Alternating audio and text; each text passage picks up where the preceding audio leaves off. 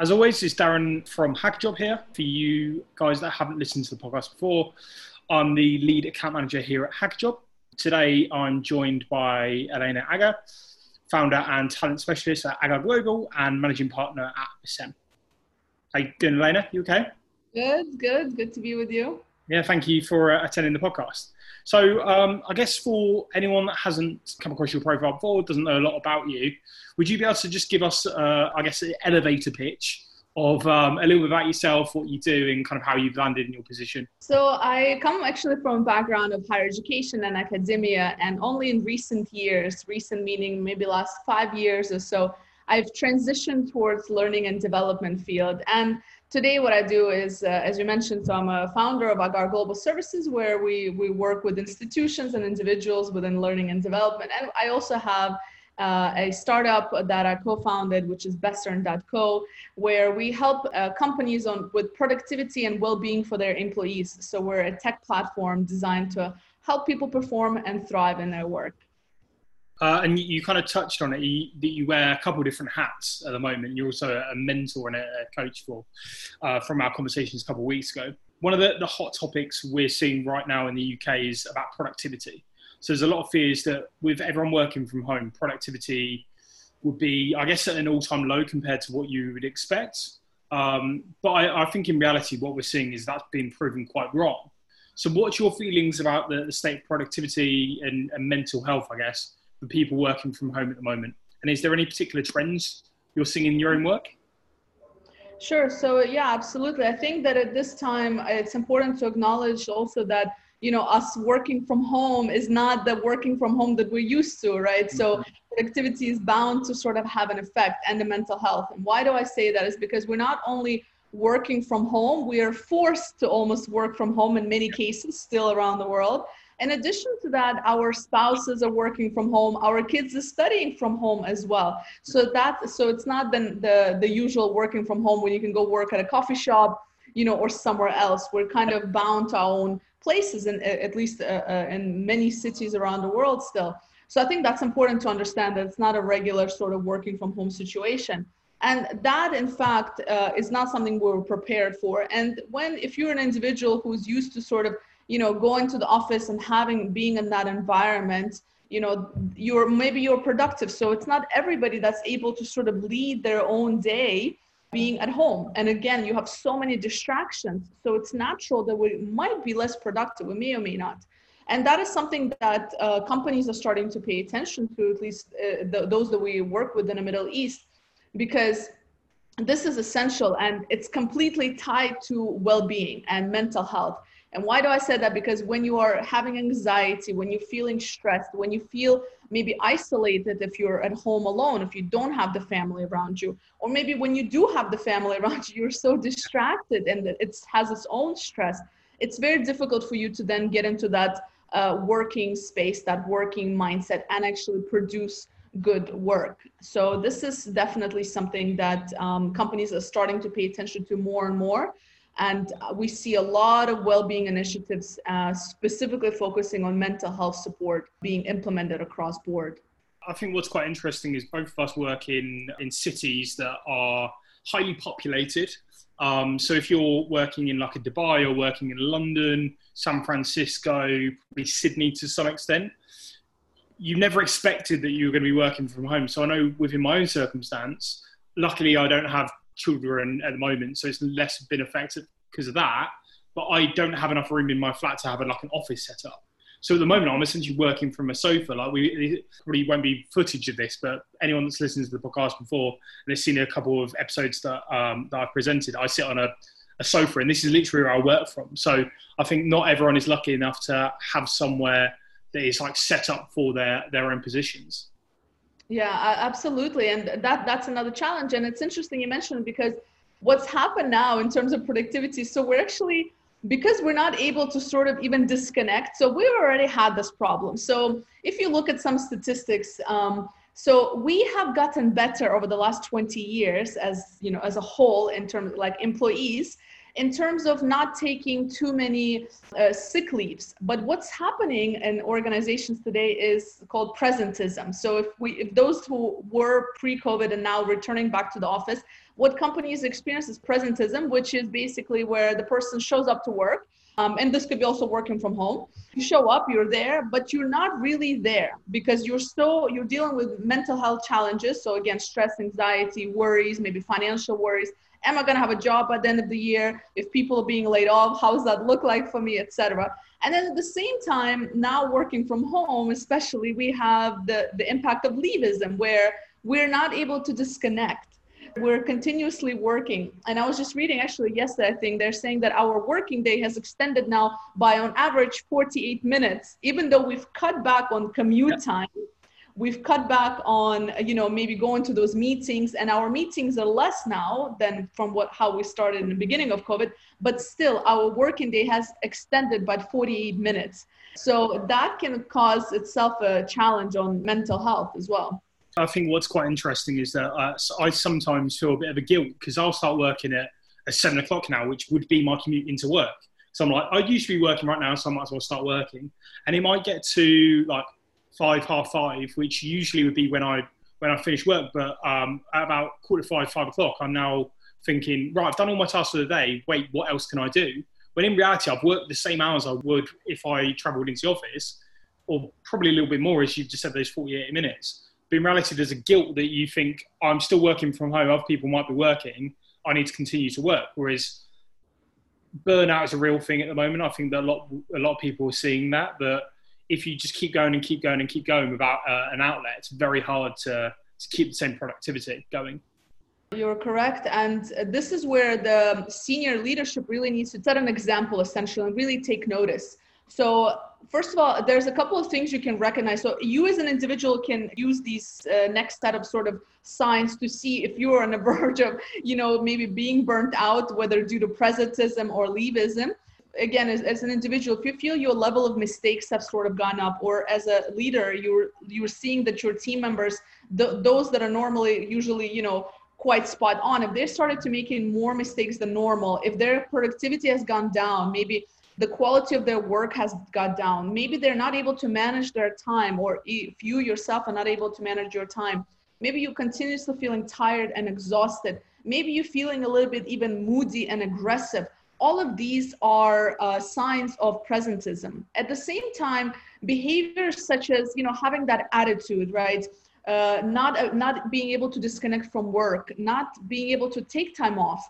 That is part of the signs of leavism. So you need to first recognize as for yourself and also as a leader and others to see if your staff is experiencing that, because that could be some of the mental well-being that they're challenged with at the moment.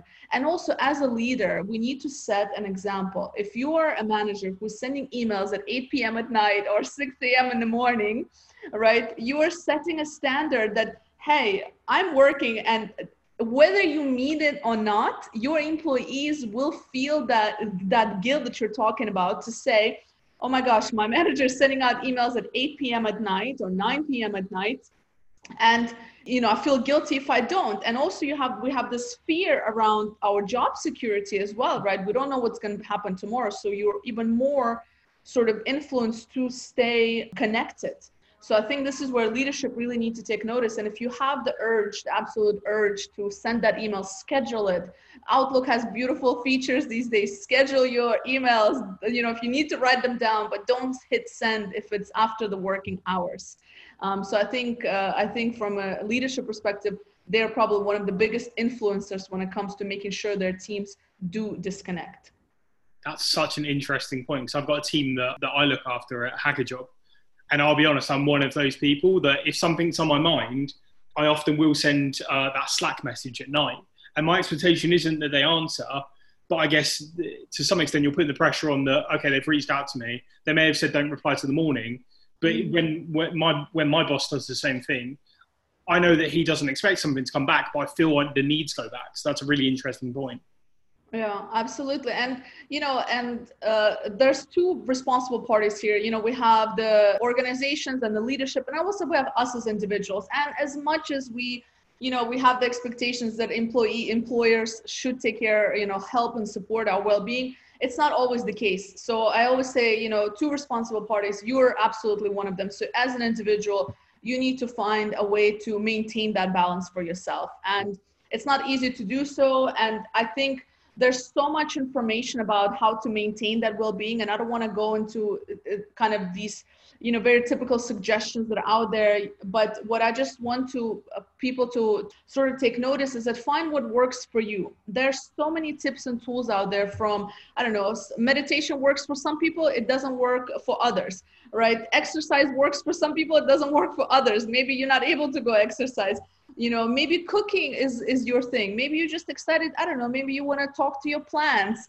Whatever works for you, like you just need to find what is it that works for you to help you disconnect and create that schedule that nobody can do for you. Your boss and anybody else cannot come to your house and say, start disconnecting. They can influence it, but it's up to you to say, what, it's 5 p.m. I'm going to shut down my computer and I'm going to make a point to go do something else. And something that we do with Western in our company is we implement the tiny habits. So this is our methodology. We look into how can we make small changes in our days. We're not saying, start practicing mindfulness and start exercising because it makes you feel good and you feel relaxed, and start writing down things and connecting with loved ones. You don't need to do all of that. Find that one thing, just one point that makes you feel good. What are the things that make you feel good as an individual on daily basis that you can do at the comfort of your home or if you're able to go out, of course. So that one thing that just makes you excited for 10 minutes of your day. That's it. 10 minutes a daily practice of something sort of that adds benefit to you is all it really takes. And it's that simple. So I guess that's kind of covered the burnout aspect of the working from home. Is there any hacks or tips that you would give on productivity to people that maybe are working from home at the moment? Sure. So that's something also we do quite a bit of research in our work. And what I can tell you is scheduling time. So when it comes to time management, often we start saying, we don't have time. And it's not about having time, it's making time for your priorities. So a lot of times we spend procrastinating, and to avoid that and to get into that flow state. So the flow state of mind is when you're just so focused and you're kind of working, you maybe even sometimes forget to eat and time is passing and you're really productive. And to get into the flow state, what helps is having routine. So, and productivity in general, it helps having a routine. So maintaining your routine, if you are still working from home, maintaining a routine that, listen, if you wake up at 7 a.m., you keep waking up at 7 a.m., and if that means you used to go to the gym and now you're not able to, you do the workout at home if you can. It can be sit-ups, push-ups, right? It doesn't need to be a full-on cardio. So sticking to your routine is essential. When it comes to sitting down and doing your tasks, of course, understand your energy levels, right? What are the tasks that are going to take more energy from you, and when do you feel most energetic? A lot of people push, the whole morning person aspect. It depends. Some people are more night owls, some people are morning. Find that time that works for you and break it into 20, 30 minutes increments where you just focus on that specific task. Even making something into your calendar, into your Outlook, and actually making sure that you don't do anything else at that time. Another thing that works quite well is we tend to get overwhelmed when we have a lot of things happening, a lot of tasks. But if you go step by step and write down how many minutes will this task actually take me, you realize it's not that long. It might be 10 minutes, 20 minutes, but in our minds, it's so heavy. So just going into and writing these things down really helps. And of course, for some people, it works also using tools. So, where you are disconnecting your phone, there's different apps where you can disconnect your phone from anybody reaching you. For me, for example, what I do is if I need to focus, I usually shut down my Outlook because otherwise I just have emails popping up. And it's one of the biggest distractors for people in general. Surprisingly, usually our colleagues are our biggest distractors. So this is where you need to learn to manage. So if your colleagues typically reach out to you on WhatsApp, then mute that and while you need to get some important work done. If you're in the office, you need to put those boundaries. You need to put those boundaries and say, listen, I'm not able to have a chat right now. etc. So it's up to you to set those boundaries, whether you're at home or at work. Just understand where your distraction is coming from and what is it distracting you from. Yeah, that's been one of my biggest takeaways while working from home. The ability to add walls, I guess, or add some separation between colleagues and other things that are coming in. So I think in an office, you can get away with a little bit more because people can see you're in the middle of something. Whereas working from home, unless you've got scheduled time out in your diary, I now put a busy slot for 2 hours each day, which is like my admin time. During that period, I'm going through all my admin, making sure everything's done. And because it's busy in my diary, people know not to reach out to me during that period. But I think a lot of time, if your diary is free and people can't see what you're working on at that point, it's very hard to for your colleagues to know, okay, it's not a good time to reach out to Darren, for example. So I think I think creating those boundaries is key. And I love that you picked up on that most distractions often come from colleagues rather than from clients or from social media, like we think, and it's not. No, it's really not. I probably spend 2 minutes a day on LinkedIn, whereas I at one point I probably would have thought it's like half an hour to an hour a day.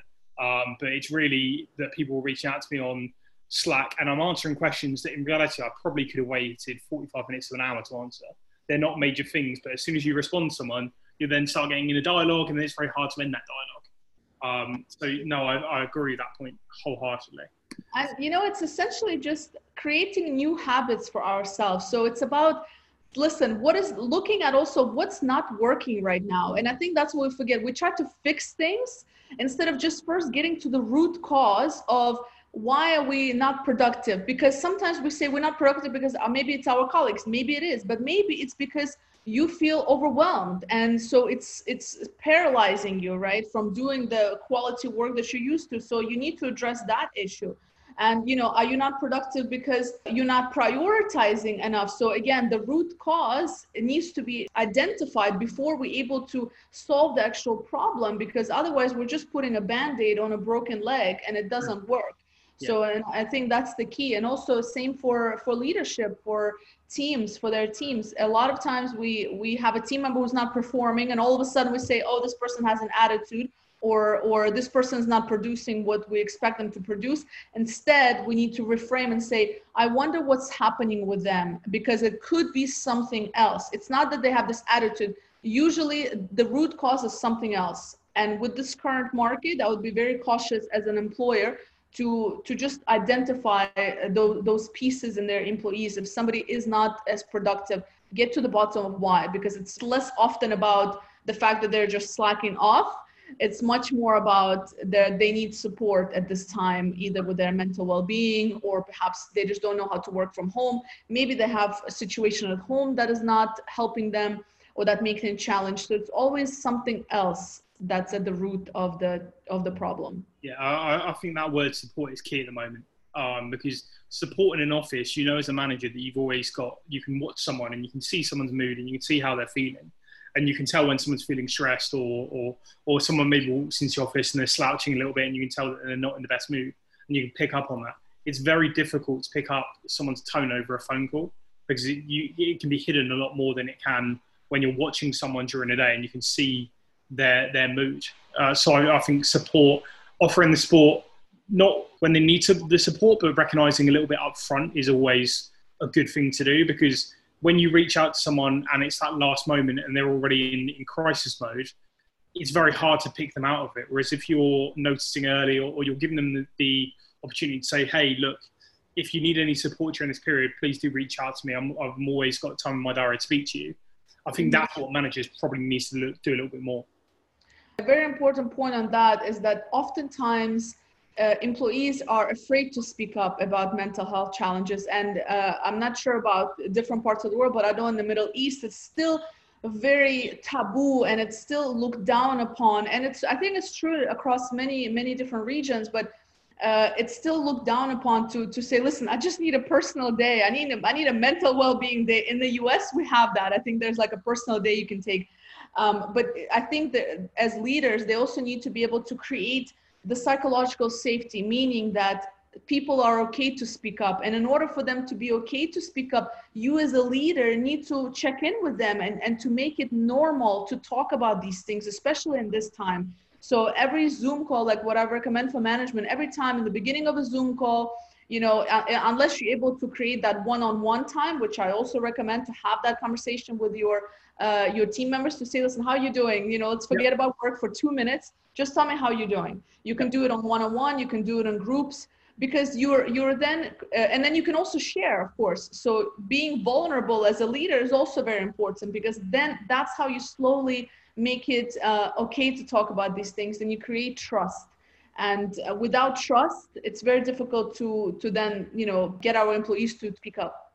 Yeah, and I think your background is really interesting in this regard, because you come from a higher education background, but higher education doesn't often teach you a lot of these skills. It's not something that you don't get taught, like time management and like how to work through a stressful situation and how to motivate yourself. I thought education and higher education at Manchester was incredible when I was there, but I never learned half the skills I've had to use during my professional life. You're absolutely right about that as well. And this is true across board. I've worked in higher education. I've traveled to 11 different countries and more on different trips to visit universities around the world and delivering sessions. I can tell you that this is a standard thing. I do see an improvement in this area. I do see that universities are starting to understand, especially with this. I would watch this space very carefully, because with everything that's happening and the education being under question at the moment in terms of the value that it's bringing. And now, you know, are you still going to be paying the same amount if you're learning online? So you're getting an online degree. So there's a lot of talk about it. And again, you know, the higher education is there to stay, but I think it's universities and institutions really need to start focusing as well on how can we become competitive in this space. And what's going to play out for a lot of people choosing to pursue their higher education is, am I going to be learning the skills of time management? Am I going to be learning creativity? And not just learning theory, but actually putting it into practice. So, and a final point here, if you think about it, 67 years ago, we used to study at a school during the day, and then we go do an apprenticeship. So if we're studying to be a doctor or a lawyer, we learn a little bit of theory, and the same day we go and we spend our time actually going through the experience, right? And that's how we learned. And now it's pure classroom theory. You know, business administration is still the most popular major, which is mind-blowing to me, because it doesn't teach you business necessarily. So it's like, what are we teaching the future generations? And yes, we can continue teaching that if that's the choice, but we need to include other pieces, which is emotional intelligence. How do you deal with your emotions? How do you manage what's happening? How do you manage unexpected circumstances? How do you continue learning to maintain your competitive edge, which is another challenge a lot of people are having right now. They've been stuck in one industry, very specialized, and they don't know where to place themselves. So imagine people that are working for hospitality, aviation, they've been in the same industry for so long. How do you now pivot? That is something universities need to incorporate in their deliveries. Yeah, it's interesting you picked up on business administration, because I come from a business management background at university. And the courses that I probably have utilised the most weren't the courses really associated with it. I had a minor that was like entrepreneurship, and one which was more like accounting and finance. And those weren't the ones that I actually went to university to learn on, but they're the ones I've utilised most in my life. I feel like a lot of the stuff when it comes to so I did like operations management and a few other courses, they didn't really add that much value to how I work. They gave me theories and all these kind of things, but they didn't really get me ready for life. And I agree with your point on 50 years ago, you would have gone and worked for a lawyer's firm and you would have practiced a lot of this on the job. Whereas I think now, at least in the UK, I don't know how you've seen things. I know you've worked across multiple continents, but at least in the UK, it's very hard to get an internship during during what we consider to be like your gap year. So if you're doing a 3-year course, you take 4 years and take a gap year. It's very, very competitive. So a lot of time, even if you do get a gap year, they're working on stuff that you're not necessarily that interested in, but it's something that it means that when you do your final year, you can come back to that and say, hey, I've got a job already. But it's often not within a field that you really wanted to move into. I didn't actually do a gap year. I just did 3 years straight. But I know my partner did HR, and nothing wrong with HR, but that's not where she saw her journey going. She was actually business and marketing. So I think that's my hope for the future, that we can move more towards some of this practical going with the theory as well. I would love to see higher education challenge a little bit more about, are you getting your people to leave with a full understanding of what the world is like? Because you go from education to education to education as you go through school, and you're not really prepared until you're dumped into the world. And it's like, okay, this is the big wide world to survive. I'm really curious to see also how this is going to change, because so higher education is here to stay, you know, but it's not for everybody. That's what I'm saying. There should be I agree. alternative options, you know, and there's a lot of trade schools and things like that that have been popping up lately. I think we're going to see a lot more of that. But higher education also, one of the biggest benefits of it is the fact that we get to interact with other people, international people from different parts of the world, right? So a lot of Western countries, a huge percentage of their profits and their students come from other countries. Yep. And that social experience is what higher education is about. That's what we learn, is we learn that versus, you know, the actual ability to do a particular job.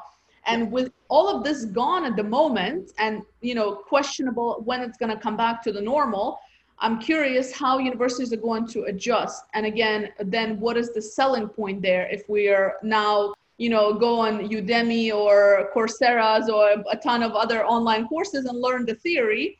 And if there's that social piece missing, how are we going to differentiate?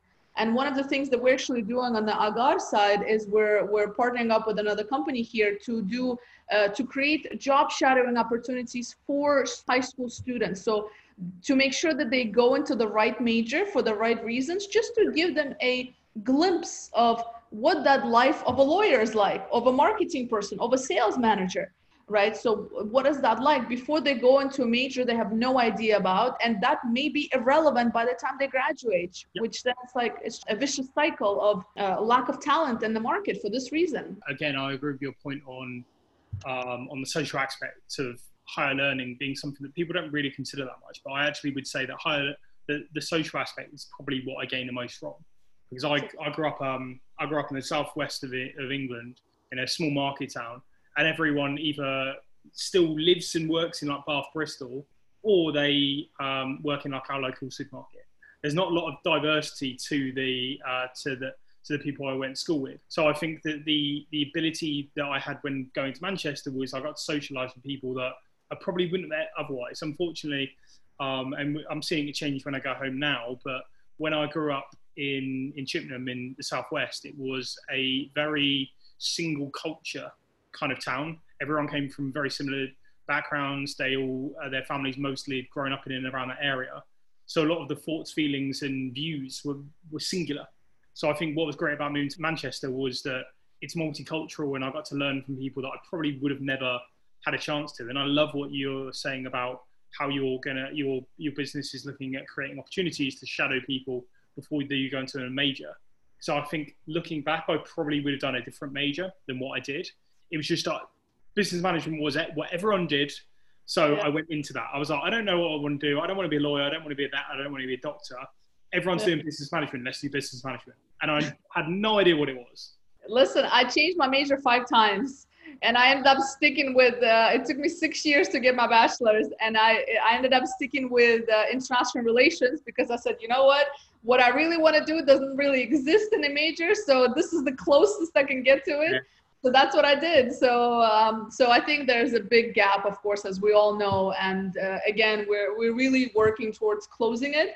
So, but it's going to be sped up just like everything else has been sort of accelerated with this COVID situation. I think we're going to see a lot of changes in higher ed. Is there any tips you would give from a leadership perspective of what you've seen of how leaders can recognize when someone's getting a little bit burnt out? I know that I spoke about it, but it'd be interesting to get your view too. Absolutely. So I think that some of the things that I've mentioned, so if you see that lack of productivity, if you see the person is, the best way to see it again is that face-to-face interaction. So as you mentioned, it's very difficult to pick it up on tone of voice.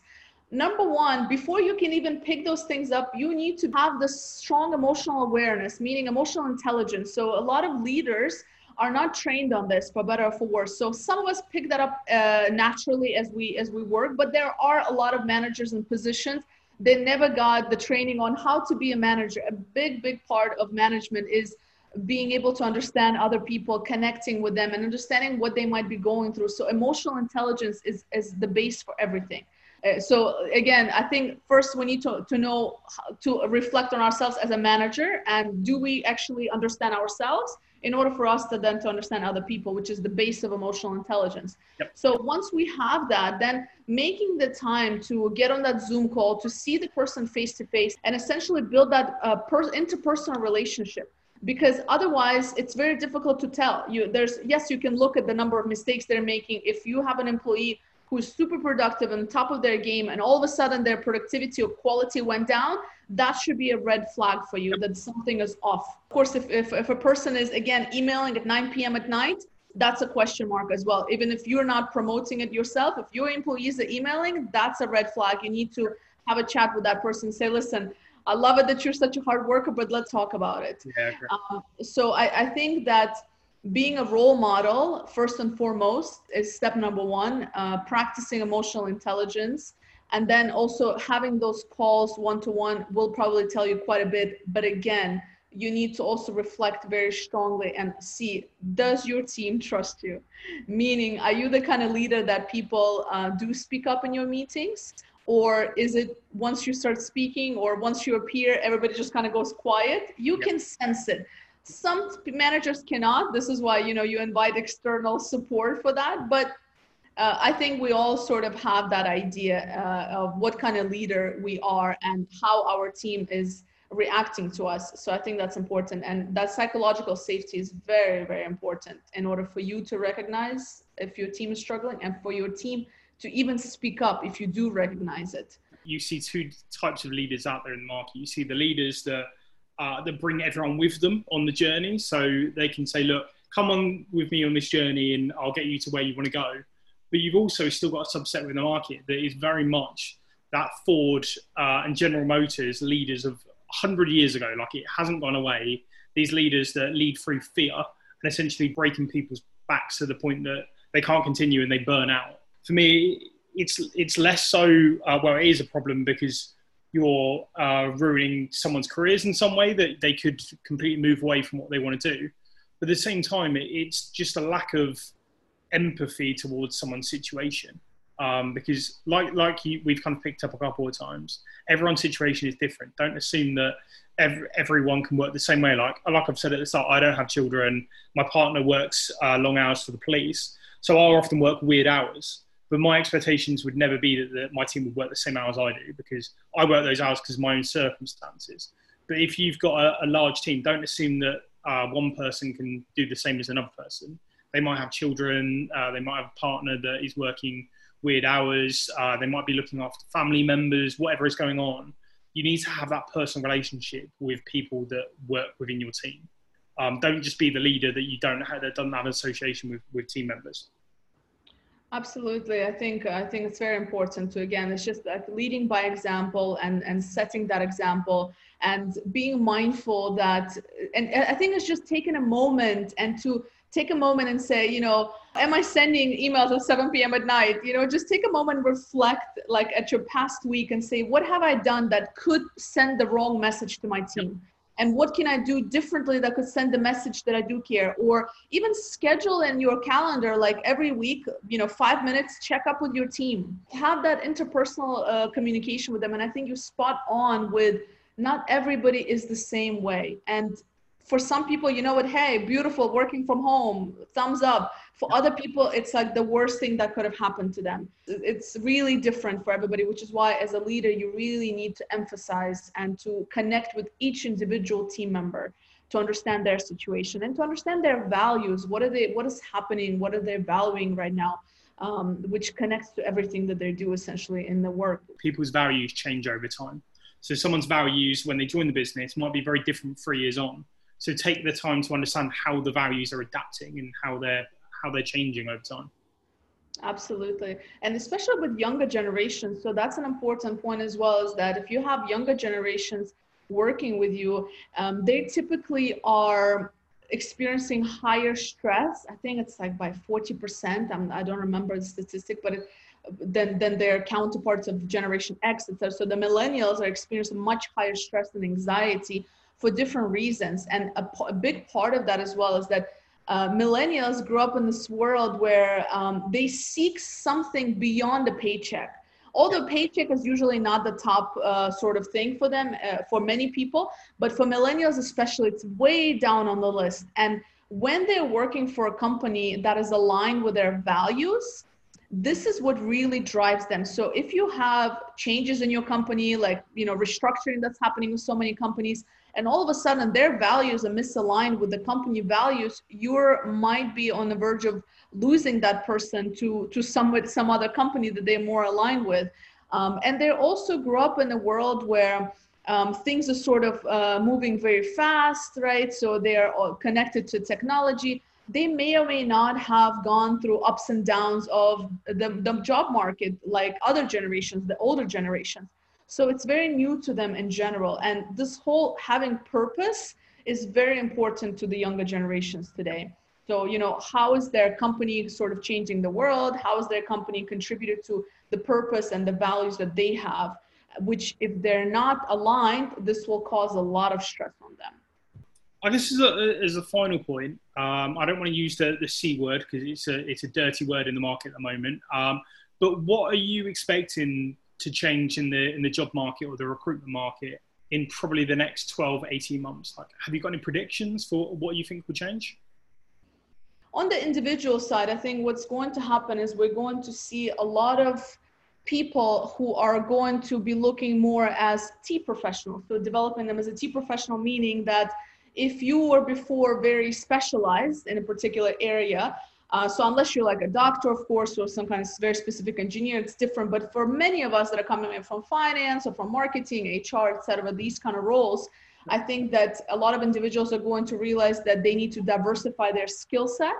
So you're going to have a lot of individuals that might be changing. There's going to be a lot of career changers in the market, some by force, some it's just their choice. On the recruitment side, I foresee, and I really hope for this, is that companies are going to be much more open to those career changes, number one, much more open to look beyond an individual CV and looking at other skills of that person. Great. So not always looking at, do you have that specific industry experience? Because we know that, this checking the boxes is just simply, it doesn't work. It does not guarantee good talent, and good talent is very difficult to find. Part of the problem is that the HR managers that are in HR positions are not always trained to recognize talent. They're not always the right fit for that role to begin with. And so to be able to have the right HR person and the HR team who's able to recognize the talent beyond checking of the boxes, I think is essential. So I think, again, always there's two responsible parties. We have the individual and the companies. On the individual side, it's our responsibility to make sure we have a variety of skill sets to offer and experience, and being creative with how we can gain that experience. And what I always tell individuals, sometimes a step backwards means 2 steps forward in the future. So not being afraid to take a step back if you are a career change seekers. And for recruiters to, again, emphasize with the candidates, to get to know the candidates as much as possible. Of course, we have hundreds and thousands, but again, to look at the candidate beyond the piece of paper that is their CV.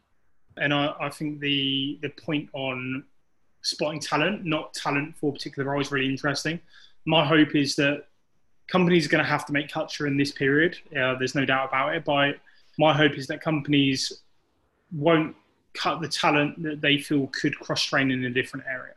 I think that talent is talent, regardless of where you had them in the business. If you can train them to bring them into another side of the business, why would you go back to market when it's going to take you 2 months to train someone up that has been with that company for 2 years, 3 years, 4 years, and has been a great member of the company?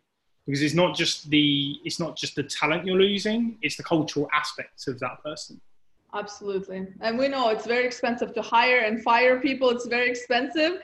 And you're right. If you have a talent in one department, you're able to train them and retrain them, they're going to be required to do it anyway. Reskilling is a must for everybody. It's just now we're going to be reskilling a little bit more often, I think, with everything that's happening.